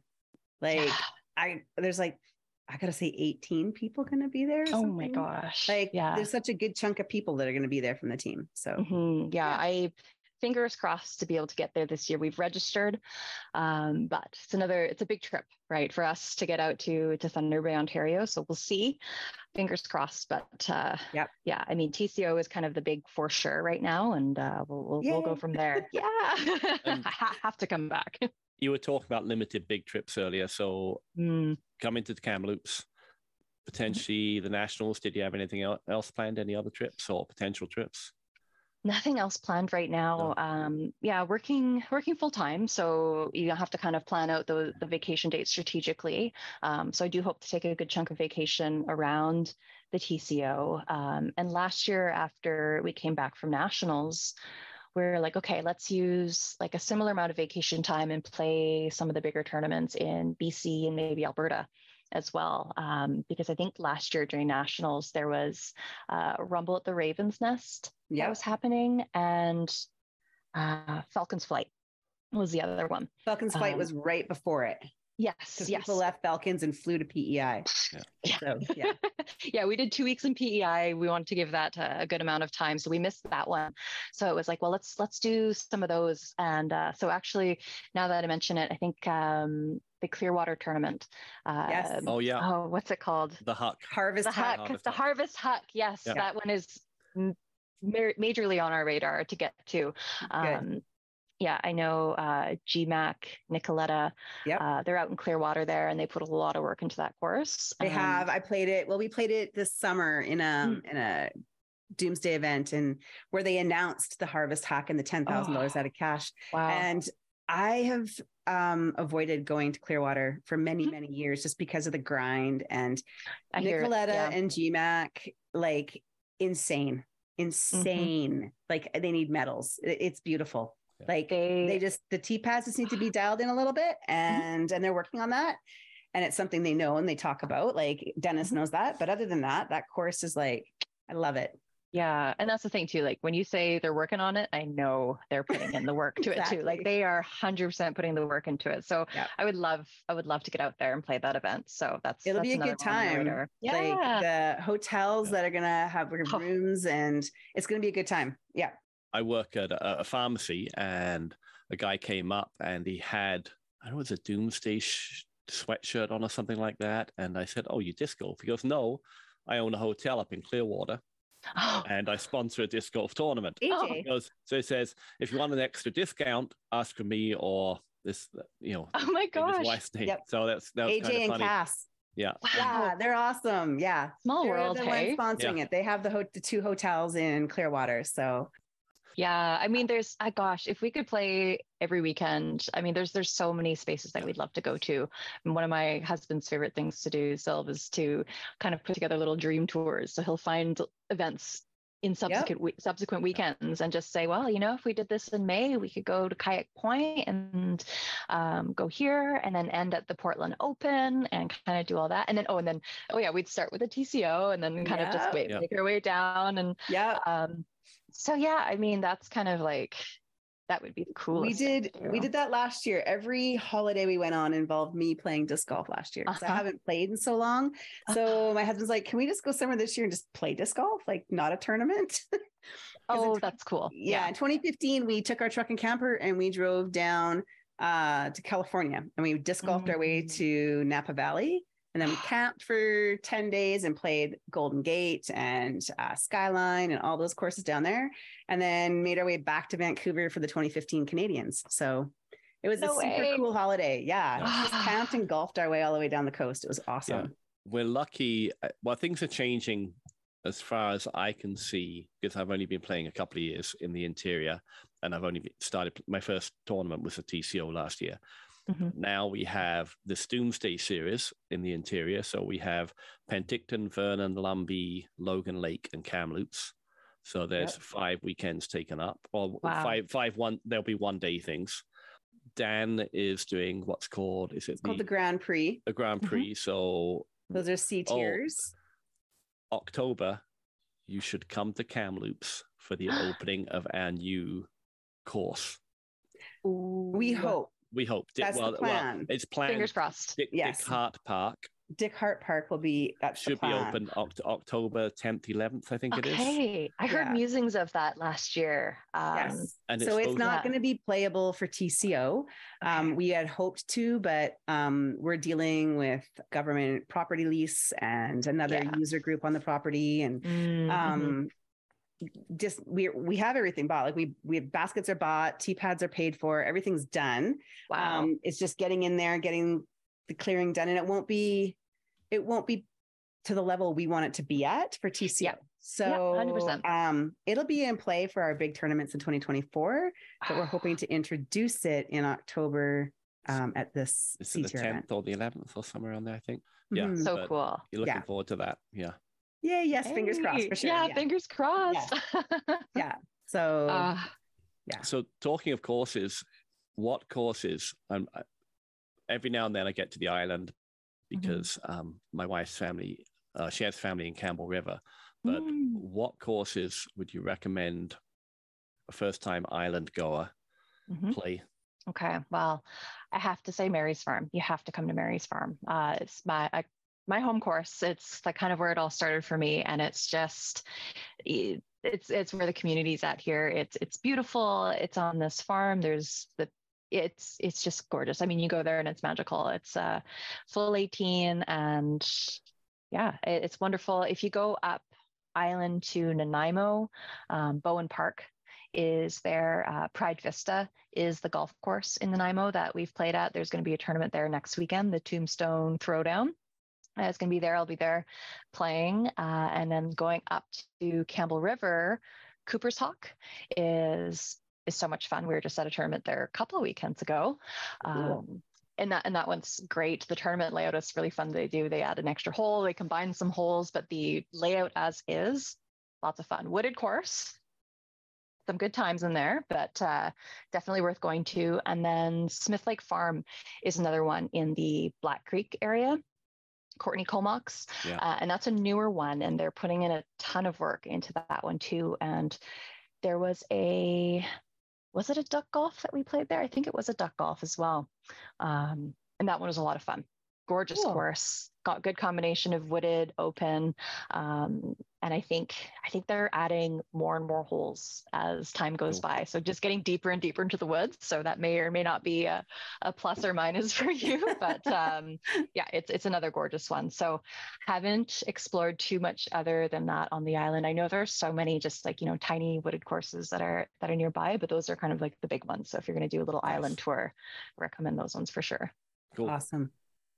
And Pender, if you can get to Pender, go play Pender. Yes. Oh gosh, yeah. Freaking magical. Yep. Pender Island, Salt Spring. There's Mowat's. There's the Salt Spring Golf Course there as well.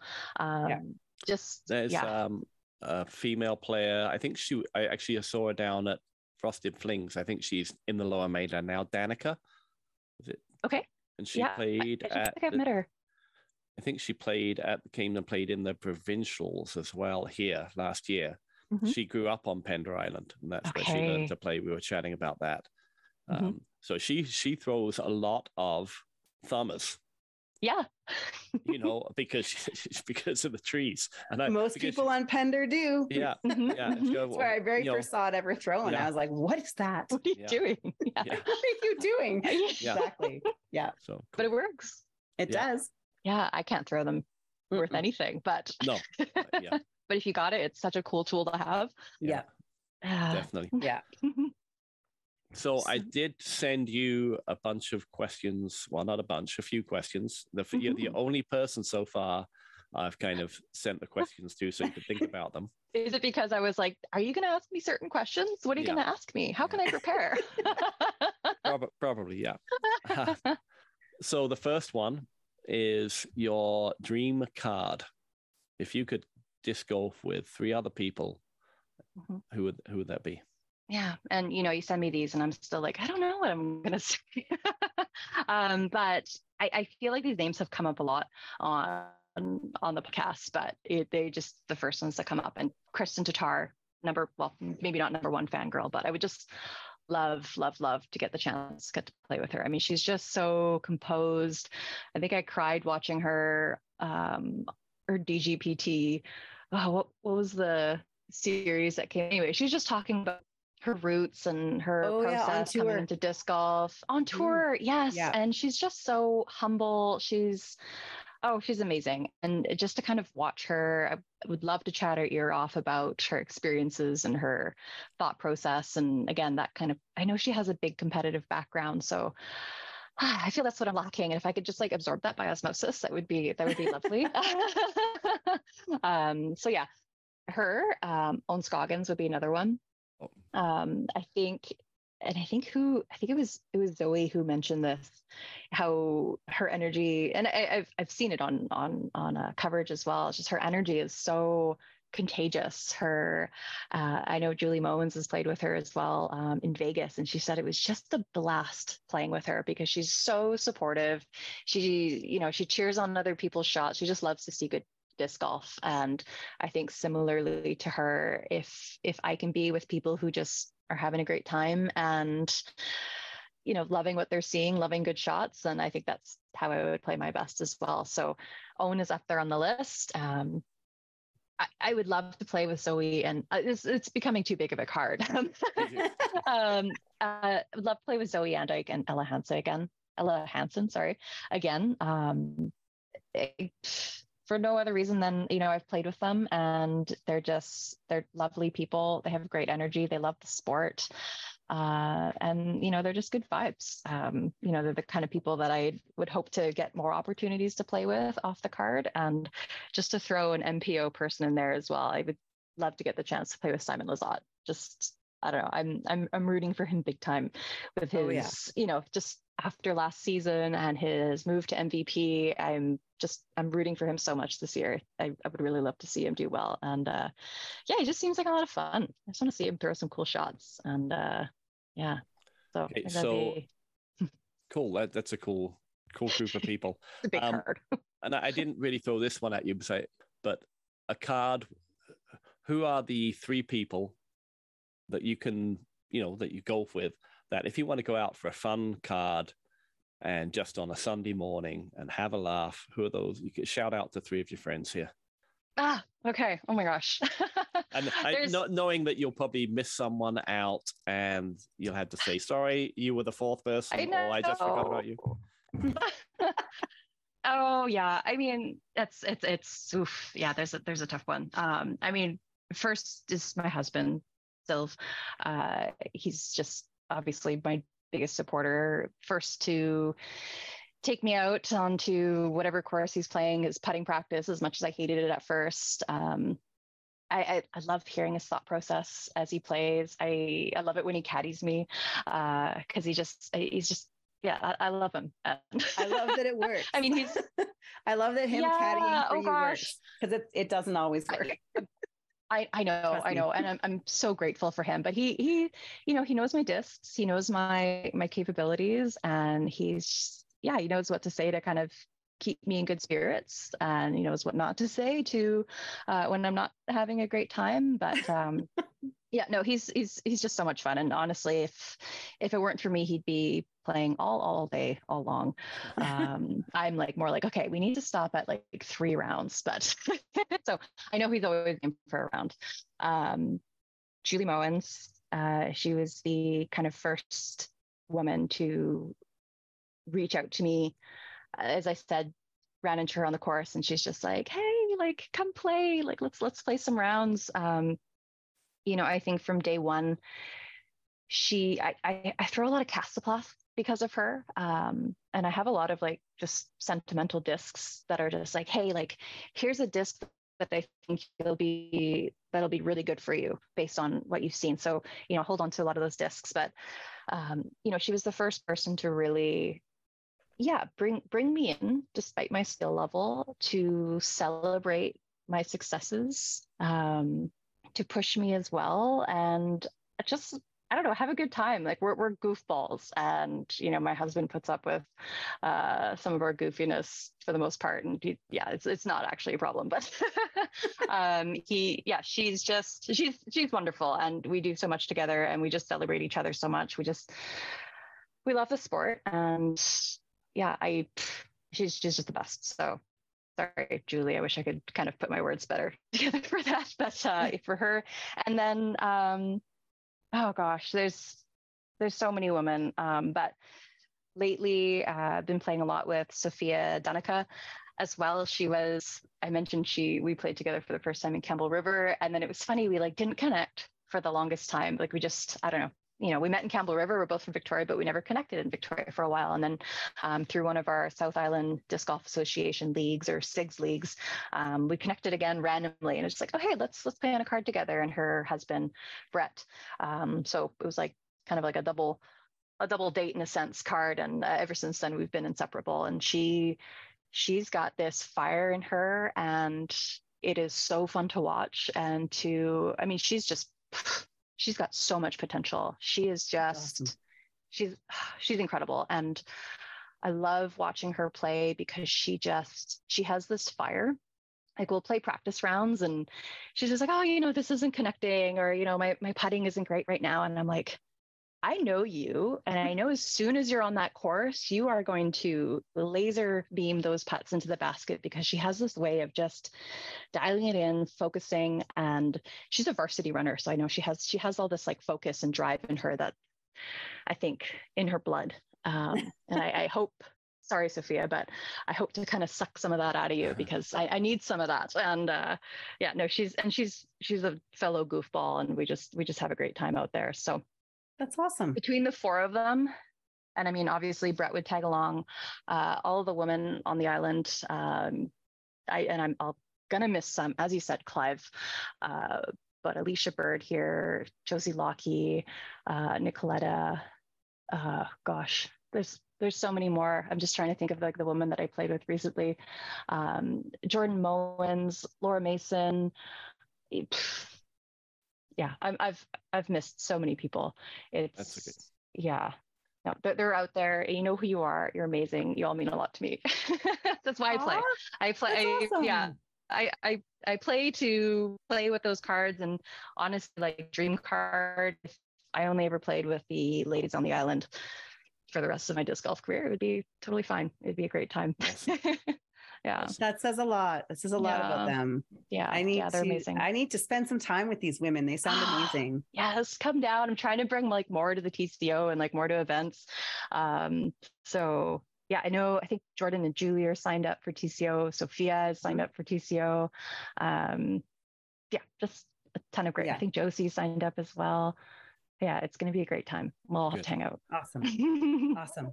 Mm-hmm. Yeah, I'll be a little more relaxed this year. Yeah. Oh gosh, yeah. No, I can't.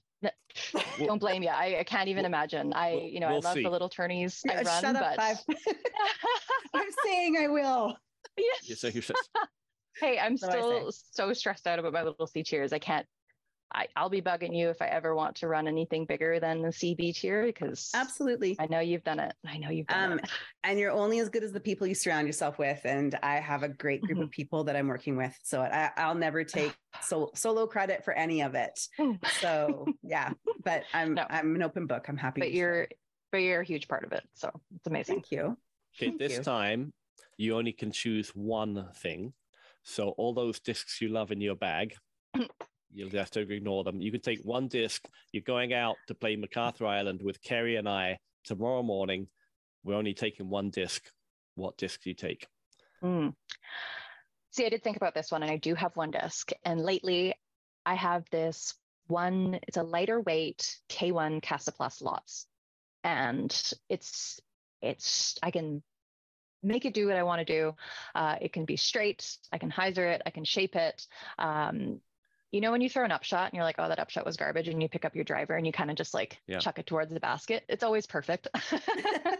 That's like, of course.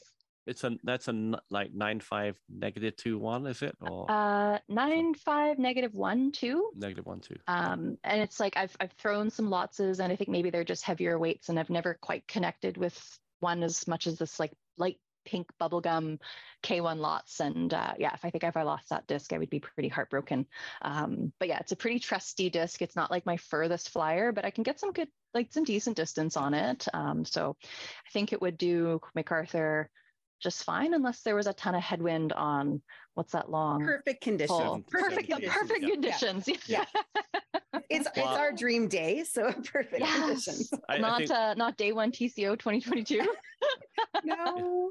I think one day we're going to have to invite our guests, and they can bring their one disc, and we'll have a one disc challenge. A one disc tournament. My gosh. That would be Missy something. Will come and mine would be my Pathfinder. Yeah. I haven't tried that one, but there's, gosh, I have a lot of favorite discs. And like I said, a lot of discs that I wouldn't let go of because of, being handed down to me. But that K1 Lots right now. Awesome. I'm using it a lot. No pun intended. Okay. Favorite FPO player? Kirsten Tatar. It's, she's just, yeah, she's just a joy to watch. She's got all the shots. She's so well-rounded. If I could have an ounce of her skill, her drive, I'd be more than happy. Heck, if I could just have her forehand right now, that would be that. I'd go on tour. Right? I'd leave and go on tour if I could have her forehands. No, and she's very humble. And not that that's what's important, but I think I'll never be the type of person to like really, really toot my own horn too much. It's and hard, I kind of do it. Do it. I'll try. But I think seeing her just, be able to, I don't know. I just feel like I connect with that in a way. And she's just so much fun to watch. But gosh, a lot of the FPO players right now, I'm rooting big for Ella Hansen this year though. I really want to see her do well. Just, yeah, yes. She's fantastic. So before I go off on tangents, sorry. I love it. After this interview will come out on Monday, a week on Monday.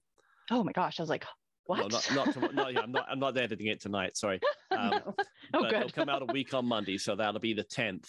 What's the next tournament you're playing in after the 10th? After the 10th, I'm looking at my calendar. After March 10th, I almost have to pull up disc golf scene and see. I just feel like, I think, okay, right now, right now I'm on the waiting list. There's 2 gig ogres that are running at Raptors Knoll. No, I mean a tournament that you can podium. Oh. Okay, one sec.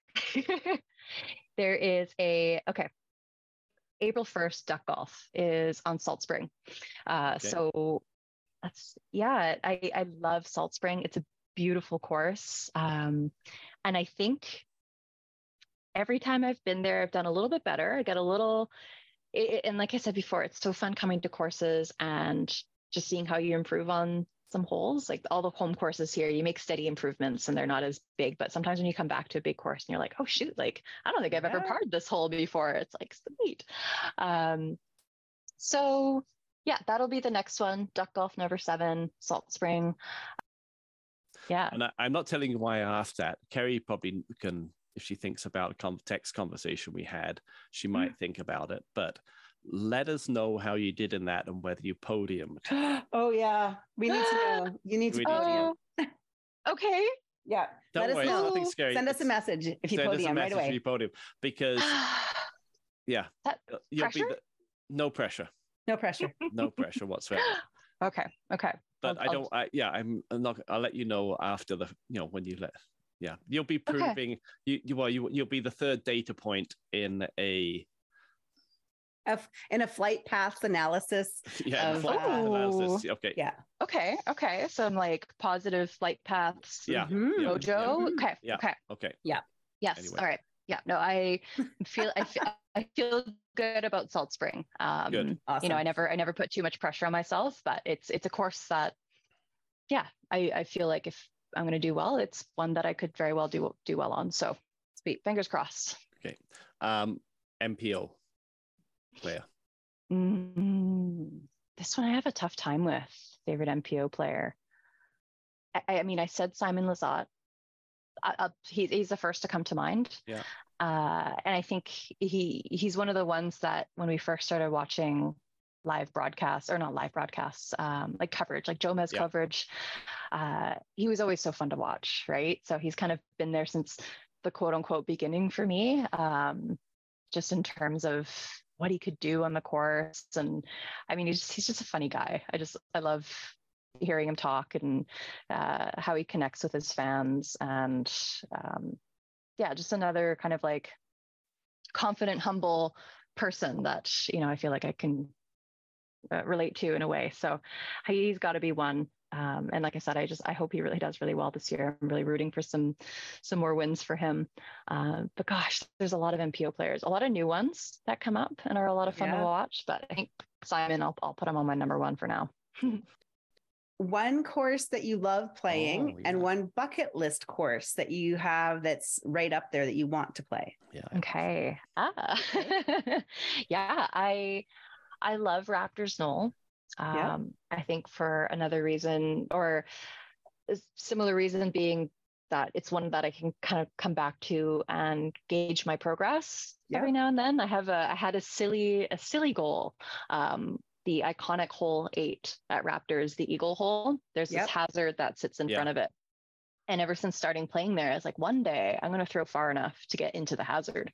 And You can, right? you can throw, you can throw that far. Yeah, and I got it. I think last summer, which was really cool. But then I was like, okay, well, shoot, now I have to think about the hazard and what I'm going to throw instead. So, but it's things like that. Like, I think this year at Frosted Flings, I threw a mid on that hole, whereas a couple of years ago, I was throwing my driver as hard as I could and got 3/4 of the way up. So it's for that reason. It's always fun to come back to. It's a beautiful course. Some of my first big tournaments were on that course. So. Always love going back there. And then bucket list course. Yep. I would love to head to Maple Hill. I think. Ours. Yeah, I know. I remember you saying that too. And it's just, we should all just go down together. We should hop in with Justin and Elizabeth this summer on their anniversary tour. Oh. That's what they're doing. Our they friends would love that, right? Yeah, they're going down. So there's some jealousy for sure. Yeah. And I think there's just like so many different lines and holes, and I love a course that has multiple tee pads too, and different layouts, because it's endless fun. And you hear a lot of pros say it's their favorite to play because of that. It's got a little bit of everything, right? Mm-hmm. Yeah. And I think I remember it was Simon who was like, I barely play like the gold pads or the tough layout. Like he plays doesn't like the gold pads. No. Fair enough. But yeah, it just seems like such a fun course to play. So I'd love to try that one day. Mm-hmm. Yeah. Cool. Yeah. It's just an iconic course. I'd love to play that one day. Mm-hmm. Yes. We'll one day. Maybe even the MVP Open one day. Fingers crossed. Well, yeah. That'd be so cool. Yeah. Are you crossing the border to any events this summer into Washington State? Nothing scheduled or planned. Would love to. I think that's kind of one of our goals, or was one of our goals this year, to try out some of those events. Yep. At one point we were thinking maybe Portland Open, but we hear Kayak Point is pretty amazing. So maybe an event I've heard that too. We've got some people from Kamloops going down for the tournament. So cool. Okay. Yeah. I've heard nothing but great things. One of our players here, he says it's his favorite course. He's been there a few times already, and it's just top notch. So would love to go down there. I'm not sure. I'm gonna look it up. I think we might go down for a week and just hang out and go golf. That'd be cool. Why not? That's the perfect vacation. That's how we plan all of our vacations now. Is there disc golf nearby? Is there disc golf? That's right. Yeah. And I mean, CTAC too. There seem to be a lot of CTAC events, and I think that would be fun to try out as well. But nothing kind of penciled in quite yet. Okay. But that's our next kind of big hope. And you can't come to Crush this year, right? I can't come to Crush. No, my sibling is getting married. Okay. So I know. It felt so bad. I posted on Instagram. I was like, oh my God, the Crush. And they messaged me and they're like, you can't go. I was like, oh my God, I'm so sorry. I'm so sorry. Okay, we'll let it go this time. Yeah. Hey, hopefully I can help out. I remember you saying that, you hope that the Crush can kind of travel around BC and stuff. Yeah. And hopefully I can be involved in like a Raptors installment or something. Be very cool. Very cool. Yeah. Christy is coming up here over spring break. She's a teacher, and we're going to spend a week putting it all together, finishing up what we need, what our plans are, and registration should open in April. So yes. Okay. Yeah. Amazing. Well, let me know how I can support from a distance, because I'd love to be involved somehow. Yeah. I'm sad to miss out. I know it's going to be amazing. But hey, there's next year. Absolutely. Yeah. Well, thank you for giving up your time and being on the podcast. Oh, no, thank you for having me. This is a lot of fun. I was a little nervous. It's weird talking about myself. It is, but your name comes up in BC disc golf, and all you got to do is just be a TD and a female and play well, and you get noticed, right? And we notice you and we see what you're doing. And thank you so much. Oh no, thank you. It's this has been really fun, really cool. I hope to see you both more often. Yeah. Well, if not before, it'll be in May. Yes, 100% May, if not before. Yeah. And are you making a week of it again, or are you just? I would like to. Yeah. What? Still yet to be, or still TBD. But that's the hope for sure. Well, if you do, and you need to go out for a round of golf in the evening, our one disc round. Sure. Let's do our one disc round. Oh my God! Yes. Oh, okay. Thomas will be here. We can bring Thomas. Yeah, oh my God, he can smush us throwing just a putter. Totally. No, he said destroyer. He's taking his destroyer. Right. He's taking his destroyer. He can, what was it, like his 40-foot putts with his destroyer? Yeah, his destroyer. Yeah. We'll hold him to that. That's right. Okay. Yeah. Okay, let's do it. If you're here for the week, let's do it. He can play off the Blues. We'll play off the Reds. Sure. Okay. I would love to. Maybe we should make him play off the Reds with the destroyer because he's used to throwing his destroyer. We should just play Mac Island and make him throw a destroyer. Yeah. Right. I would even playing field. Let's do it. Yeah. Cool. Okay. For sure. I would love that. Okay. Yeah. One disc round, the week leading up to TCO, Flight Pass one disc round. You have to have been a guest in order to play. Well, and maybe we'll get someone with a video to the highlights and the lowlights. The lowlights. Although that'll be me, but you guys, there'll be lots of laughs, and that's a guarantee. Yeah. I haven't picked my one disc yet, so. Oh. Well, I'll pick it for you. No, you won't. Your warship. I was going to say warship. Yeah. Oh, okay. Nice. Yeah. I look forward to that. That'll be so fun. Okay. All right. Thanks for giving up your time, Gabby. Have a great evening. Thank you so much. Have a good night. Say hi to Still for us. I will. Thank you. Bye.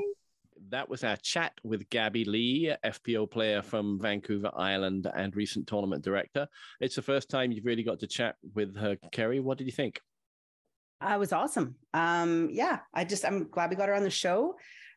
Being a female in the sport and seeing other females step up or women step up and take on the role of tournament director is really exciting.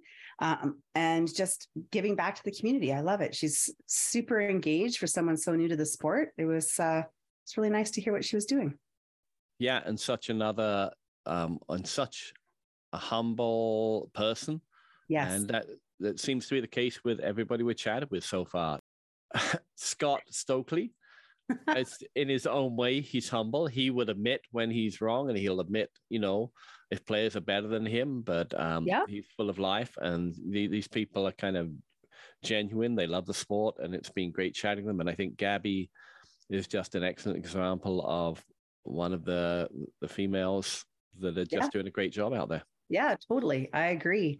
It's nice to have the humility in the sport. And I think, there's been lots of conversation recently around being humble and being kind and lifting people up, and the difference at the different levels of our sport and how it's done amongst the players. And I really feel like the level that we're at, being community, is still important, and supporting each other. And I think that's great. And I just love seeing people like Gaby get involved and not be afraid to get involved. It's really cool.